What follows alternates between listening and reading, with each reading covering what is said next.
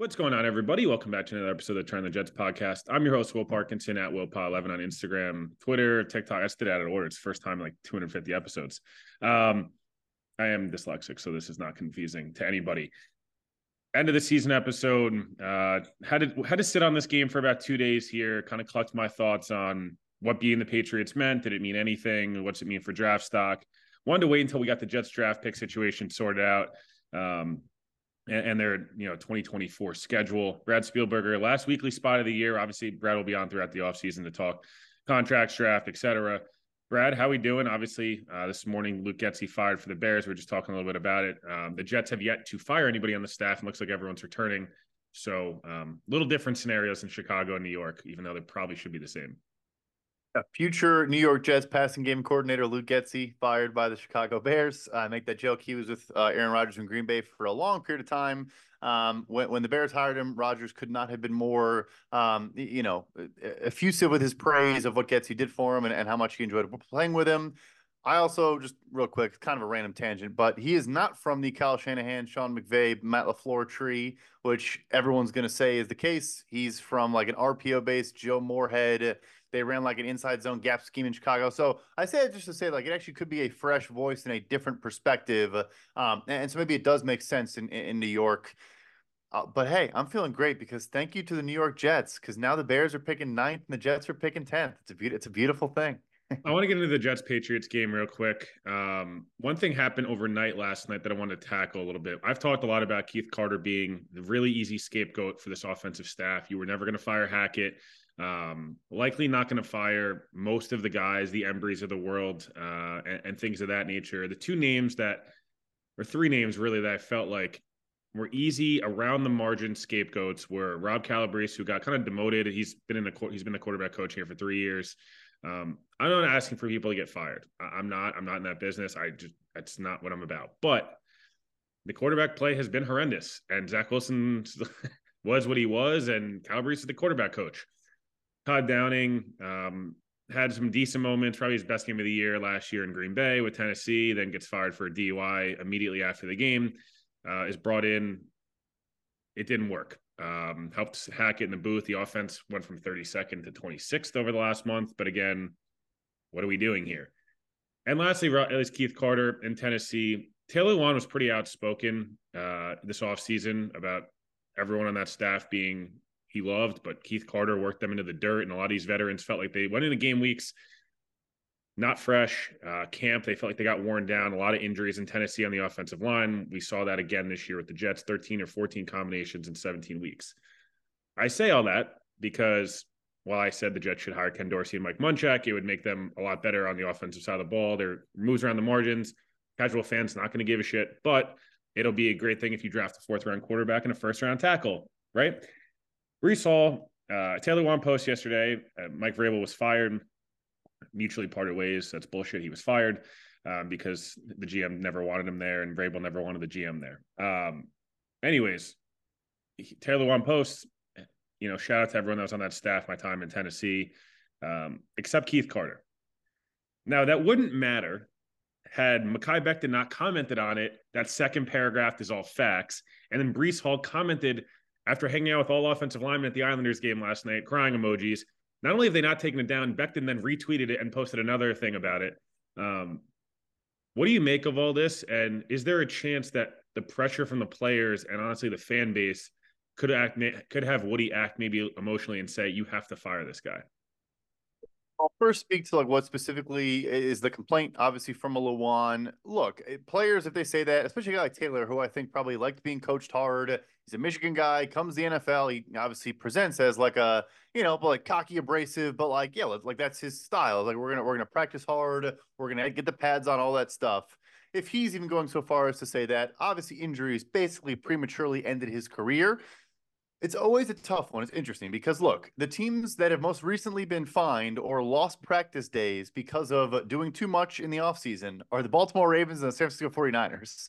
Like, there are coaches that do this that, again, I'm not advocating for it, nor am I saying it's why they're successful, but the 2-1 seeds that are, smash mouth every year, that are physical, that are ready to tackle in week 1 as opposed to in week 4, like a handful of other teams, are these coaching staffs. And obviously, Saleh tied back to San Fran. So it does kind of go both ways. But, in today's NFL, especially with guys that are, 25 and under, like a Breece Hall and a Mekhi Becton, that's probably not the style they're looking for. And obviously, like you said, the Jets O-line was decimated with injury. There is no question about that. I mean, you can't say it's nothing. When players are openly, doing stuff like that, they're not deleting it, like you said. And instead, they're actually doubling down on it, and kind of proudly putting it out there. Yeah, you have to give feedback. Look, we just talked about Luke Getsy to open the show. You go into the locker room after the last game, and DJ Moore basically says the offensive game plan sucked. Like, he didn't say that, but he did. Garrett Wilson said the same. That was one of the other funny quotes this week was, we don't make any adjustments. The offense will be fixed because Aaron Rodgers will call the plays. I was like, whoa, okay. There you go. Yeah, the adjustments comment was the same with DJ Moore, and then he was like, "Are we need to figure out what our identity is? Are we trying to be like a run the ball, control the clock team, or are we trying to be an explosive team? But we got to pick a lane." It was like it's week 18, so like clearly you're advocating for 2024. But anyway, so yeah, it does matter. You can't sit here and say it doesn't. And coaches will take that into consideration. At the same time, like, is Mekhi going to be back? Would the Jets probably say, yeah, you know what? We'll take it under advisement, but we think you would have probably gotten hurt less if you weren't 50 pounds overweight. So, yeah, and again, I'm not saying that's what I'm saying, but maybe they feel that way. So you got to take everyone's thoughts into consideration. It does mean something, but they're not guaranteed to get him fired. Breece saying it probably matters more just because Breece is like the face of the franchise right now. Yeah, and mention Adam Pankey was on the Jets practice squad earlier this year, liking tweets about how Keith Carter sucks. It's been like 4 or 5 players now, and then former players and current players. It's just an easy fix. Like Mike Munchak wants to coach again. He's probably a top 3 offensive line coach the second he walks in the building in the league. You're not getting Skarnecki to come back out of retirement, and Munchak's willing to do it. So that'll be interesting there. Wink Martindale was mutually parted ways with the Giants as we're recording this. That'll be interesting when he goes to Philly and dunks on Daboll for next year, or goes to Seattle, or there's a couple of different mentions there. I want to hit on this Jets Patriots game. The streak's over. I'm very excited about that from perspective of we don't have to talk about it anymore, because not only did they win, they won in New England. They had not won in New England in over 5,500 days in the regular season. I was 14 years old the last time the Jets won in New England. I am turning 30 and I'm married and have a house. So that's been a long time since the Jets have done that. For perspective, Garrett Wilson and Breece Hall were 6 years old the last time the Jets won in New England in the regular season. That's over. They kicked the shit out of the Patriots on both sides of the line. The line played well. Breece Hall was amazing. That's really the story there. Ashton Davis flashed. Tony Adams had a nice game. Michael Carter, Sauce, etc. Horrible weather. Again, any game with Trevor Siemian playing, it's hard to take seriously. The Jets were eliminated. Whatever. You can make all those arguments you want. There was some nice things. The Jets obviously had a chance based on the results. They could have picked 6th. They are now picking 10th. What do you make of Sunday? Did the Jets mess up by winning? Is it a good thing they like? Where do you land on this? I know we talked about it a little bit on Thursday show, I believe, but I figured we kind of hit on it now in hindsight, where some results did break the Jets' way, obviously with the Giants winning and things like that. Yeah. So also, sorry, I was just making a face to people. Pete Carroll just got fired, bro. So Pete Carroll is out as the Seattle Seahawks head coach. Wow. Yeah. So that's why I'm over here making faces at the I thought you were talking about Wink while I was talking. Whoa. No. Dan Quinn expected to replace Pete Carroll. Oh, wait, who said that? Rap would be quickly considered a strong candidate to replace him, which means this is the same thing with Vrabel.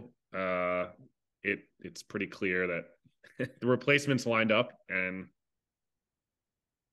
wow, this is interesting. Wow, that's Dan Quinn here. Yeah, wow. So Jets beating the Patriots. What do we make? Yeah, no, so we talked about it. I'm not going to change my stance. Like, yeah, you could have had an earlier pick. I get it. There are going to be some players we fall in love with, but, I made the joke about the Bears and all that, but no. The difference between, whatever, we said 8 to 15, whatever the range there was, it shouldn't matter. If Joe is hell-bent on moving up a little bit, he can find a way to do that. But I think realistically, you are still looking at a really good wide receiver, a really good offensive tackle, potentially in your slot. And I think that that's still at their disposal. So yeah, no, I think why not beat the Patriots? Get that monkey off your back. It carries forward. The first game against the Pats next year, you can't have guys barking that you haven't beat them since, like you said, since they were in high school or junior high. It just, I think, look, we're talking about some of the bad vibes and some of the coaching, pushback and all that.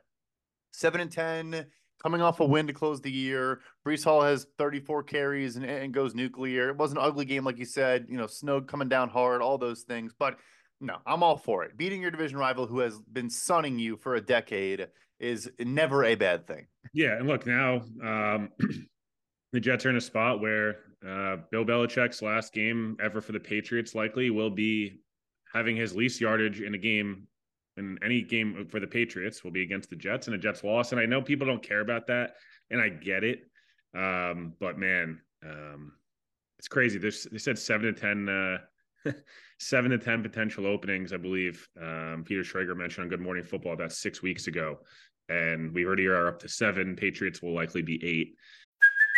Hey, it's Kaylee Cuoco for Priceline. Ready to go to your happy place for a happy price? Well, why didn't you say so? Just download the Priceline app right now and save up to 60% on hotels. So whether it's Cousin Kevin's Kazoo Concert in Kansas City, go Kevin, or Becky's Bachelorette Bash in Bermuda, you never have to miss a trip ever again. So download the Priceline app today. Your savings are waiting.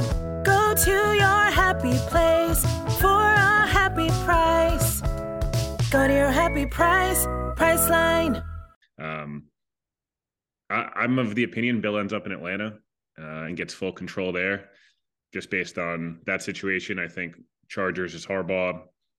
Washington, I think the Hog McDonald from Baltimore. I'm trying to think who else is open. There's a bunch of other ones open, but I want to just hit on 2 or 3 things quickly, and then me and you will do a bigger deep dive once we get closer to free agency and we actually can. I don't want to go and deep dive too much into the free agency class and what the Jets could add, because honestly, no idea who's going to be available and who won't. We've talked about Bryce a million times, and it's still going to get talked about. It's become more of a tough conversation now because he not only was good analytically and, statistically, like put up 10.5 sacks, the most sacks a Jets edge rushers had since 2005. Funny enough, after that season, the Jets traded John Abraham. They did draft Nick Mangold, but have been looking for an edge rusher ever since. Gut feeling, January 10th. Thankfully, I don't have to say January 6th, so we don't have to have that discussion. What happens with Bryce, and how much does his price change based on the actual number of sacks? Because I talked to a few people around the league over the last month, and they said, like, him getting to 10 sacks, some GMs will look at that and say, this matters more. I'm willing to pay him more money now. Is that something you are kind of on the same page with as well? So not just that number, but it does matter. I think it's funny. We look at things like that and be like 9.5 versus 10. If that's really like meaningful, so arbitrary, right? Brees had 900 yards, not 1,000. Doesn't mean his season wasn't good.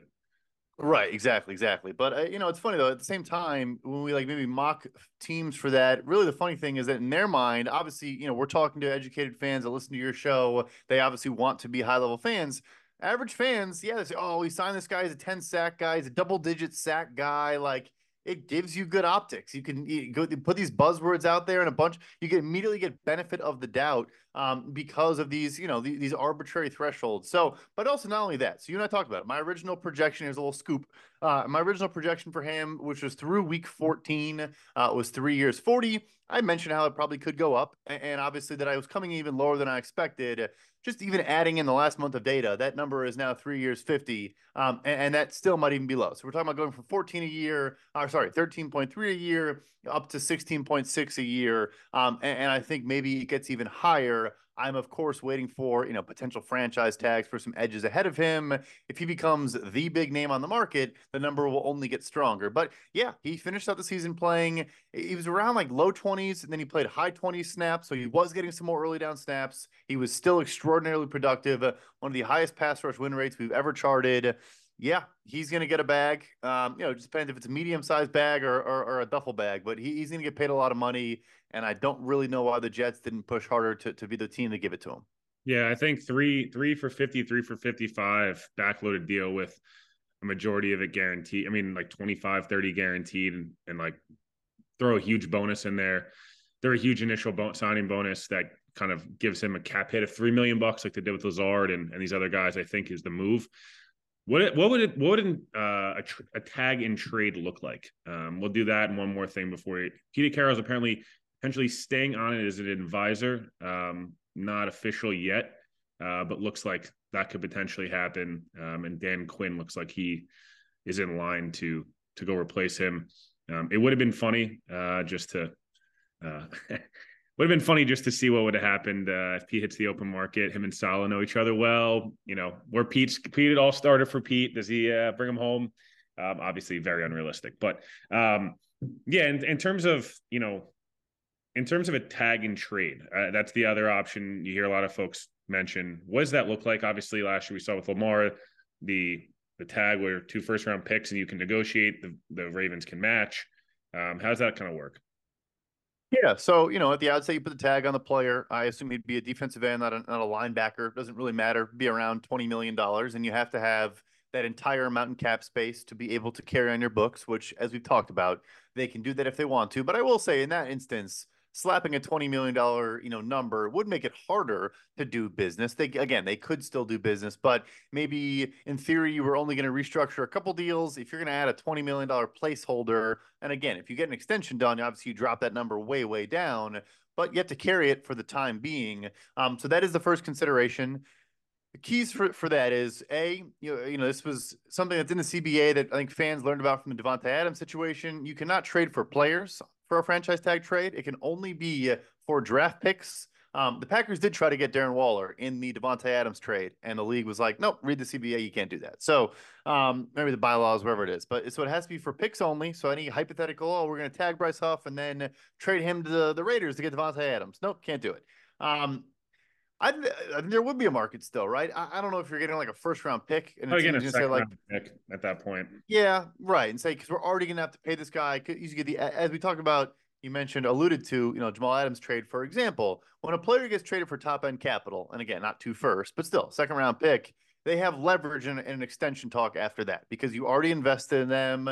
The leverage is all on their side. So yeah, a team would say, all right, well, we know we have to give him a big old deal. So we're not going to pay you a ton in draft capital compensation. Basically, we're going to beat the compensatory pick that you would get had you let him walk in free agency. And that would be a 3rd round compensatory pick. Based on my projection right now, like we just talked about, he'd be at a 3rd round compensatory level. And I do expect that to be the case. So if you call him and say, hey, Jets, you're either going to pick 98 from the compensatory system, or we'll send you 60, to get Bryce Huff. And that's pretty much how that would go.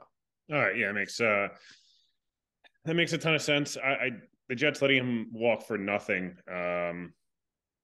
would just be 25-year-old ascending pass rushers, homegrown. Would be interesting.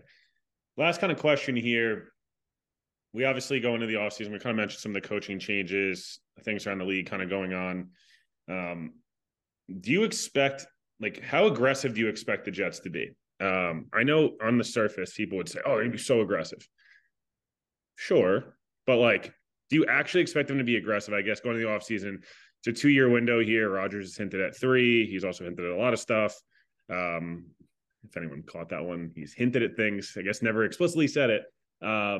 But how aggressive are they going to be draft, trade, free agency wise, in your opinion? I feel like this is Joe Douglas is going to burn 1 million 2026 and 2025 picks alive in order to make the team awesome this year, because otherwise they're all gone. Roger said it as much, by the way. Credit to him. I know everyone takes a lot of the quotes of vaccines and all these different things, and you believe he's right or wrong. It doesn't really matter. I quite frankly don't give a shit on anyone's Rodgers, if he's right or wrong. Believe what you want. It's your own opinion. He did say there's a lot of pressure and we have to win or we're all gone. He said it about himself as well, which no one caught that. He literally said, if I don't play well, I'm gone, which was interesting, but I lost. But I guess the 3rd year in his mind, gone is probably the wrong, but maybe they say, hey, you know what?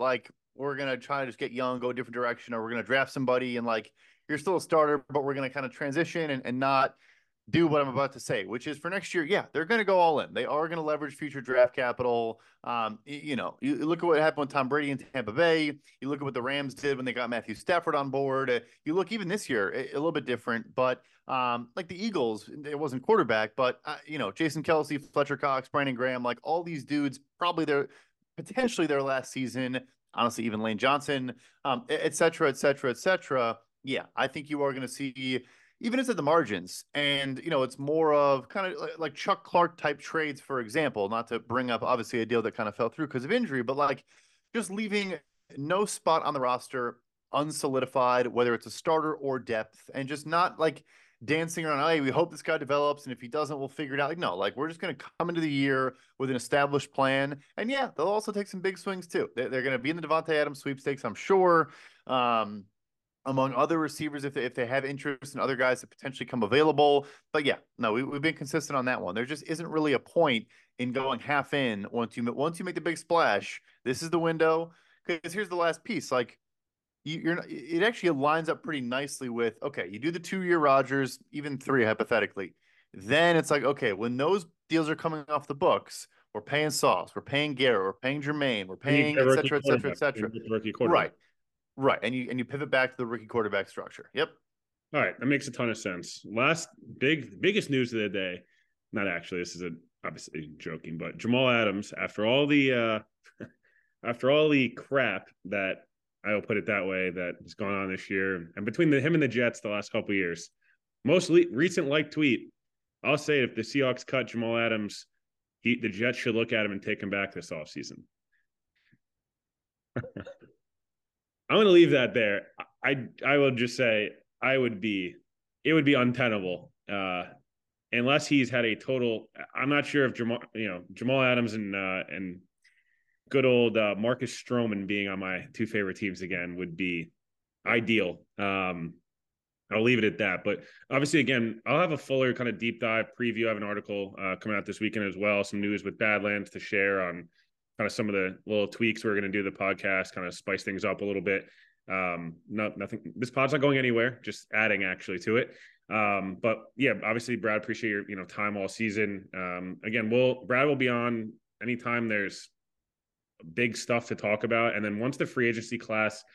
Once I guess it's whatever, it's March 1st or March 4th, whatever it is, that week in between before tampering period, tampering period that gets tampered with the entire combine.